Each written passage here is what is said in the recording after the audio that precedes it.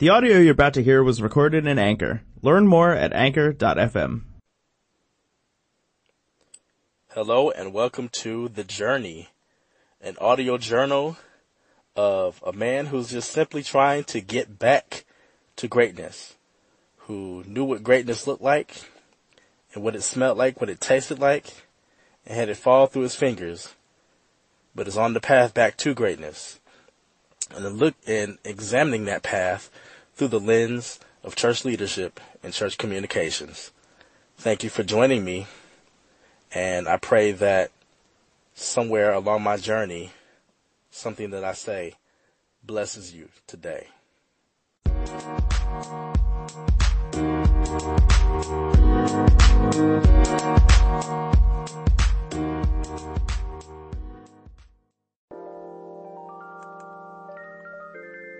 So today's scripture of the day from the YouVersion Bible comes from Psalms 5, verses 11 and 12 from the Christian Standard Bible. It reads, "But let all who take refuge in you rejoice. Let them shout for joy forever. May you shelter them, and may those who love your name boast about you. For you, Lord, bless the righteous one. You surround him with favor like a shield." So Psalm 5, verses 11 and 12. "But let all those who take refuge in you rejoice. Let them shout for joy forever." Well, I like that part right there. Just to expound on that just for a few seconds. I like that part right there. Those who take refuge in you rejoice. It's always a good thing when, those of us who are Christian, if we serve Christ, we want to be able to do it with gladness, and we want to do it with gladness because we're taking refuge, in our Lord and Savior. It's unfortunate because a lot of times I've observed kind of the landscape of the kingdom lately, and it seems like a lot of people who profess to be serving Christ,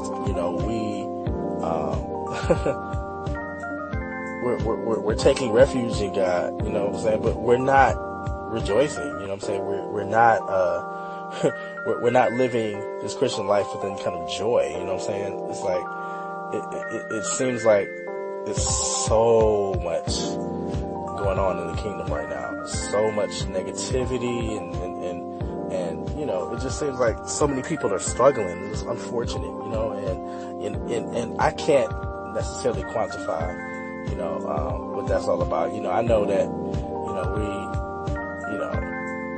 we go through things, in our walk with Christ, but at some point, we've got to be thriving in our relationship, with God, and not just, surviving.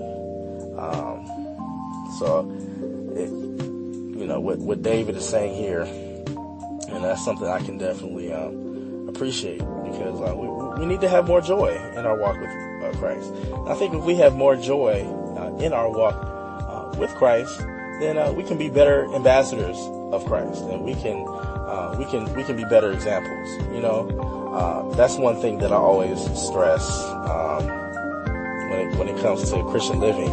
You want to be the best ambassador. You want to be the best example of Christ that you can possibly be. I know that's the goal I have for myself. And we can do that when we can rejoice, when we have some kind of joy with our walk, when we're not just walking around with with stern looks on our face. What I'm saying? Because that's not being a good ambassador at all. So yeah. May you shelter them, and may those who love your name boast about you. And again, that goes back to being able to have the joy of our salvation thing. If we can start to have some joy in our walk with Christ, then that's just going to help us to be able to about Christ even more, you know what I'm saying? Because we're going to have joy. We're going to be radiating the love of Christ, because we're going to actually enjoy serving Christ. And that is my prayer for all of you, is that, those of you who are Christian, that you, take joy in serving Christ, that he would give you joy on today. And very quickly, verse 12, for you, Lord, bless the righteous one. You surround him with favor like a shield. So we are encouraged when we somehow believe that there is a point in serving Christ. There is a point in what we're doing. So if I believe that there is a point in serving Christ, if I can see that there is not necessarily some kind of payoff, because it's not necessarily about the payoff, but if I can see that somehow there is a point to righteous living, then I can be encouraged in the process. If I'm walking in favor in my life, if good things are happening, not to say that things are going to be easy in our walk with Christ, but at least if something good is happening and things are trending upward, and our lives are better, knowing Christ than when we did not know Christ, then, that's going to be more encouraging. That's going to encourage me to, serve Christ even more. And so I think it's very important to, when David is saying, for you, Lord, bless the righteous one, and surround him or her with favor, like a shield. I really believe that, it's important for those who serve Christ to be able to say, that they are surrounded by the favor of the Lord, and they are encouraged by being surrounded by the favor of the Lord. We have to have small wins in our lives. We serve Christ for the ultimate prize, of eternal life, and and we live to be ambassadors of Christ and to draw people to Christ. But we're encouraged to do that at an even greater level when we have some kind of progress along the way, when we have some kind of small wins along the way. Anything that we do, just to step outside of just talking about our relationship with Christ, but when we look at anything we do, whether it's your marriage or parenthood, whether it's your career, your place of employment, even if you are playing a game, you want to see some kind of progress. There needs to be some kind of win that happens. You're looking for an ultimate win, but there has to be some kind of win, small wins along the way to let you know, hey, that you're doing a good job and that good things are happening, because all that's going to do is encourage you even more. If you never have any wins along the way, if nothing good is happening, then you're going to be less and less motivated to serve Christ. And so, I just want to look at that scripture this morning and just share my raw reflections on it, looking at it for the first time today. So again, that's Psalms 5 verses 11 and 12 from the Christian Standard Bible, which is the newest translation that has been released. I think it's a very good translation so far. I always like gender inclusivity. That's probably my only issue with it right now, but I'm not going to get too much into that. But anyway, just wanted to encourage you with that scripture today. If I don't sound as sharp as I want to right now, I'm just going to give a disclaimer. I am extremely tired right now. I was up all night scrambling to try to finish some work that I had due today for a client that I kind of got behind on just because life was happening and just caused me to get behind a little bit. But yeah, so I'm 35 and not 25 and not 18. So those all-nighters kind of get you a little bit more these days.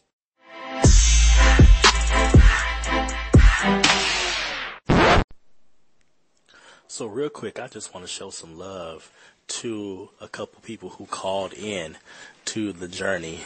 This first call is from Hustle Cannabis.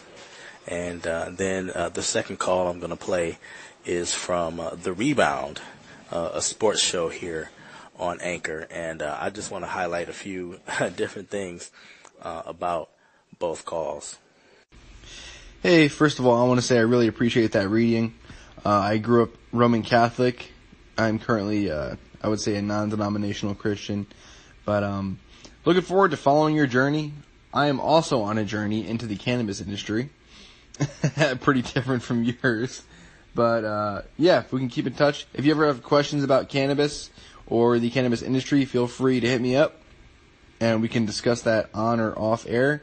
And I will definitely be hitting you up if I have any questions about scripture or anything like that. Thank you.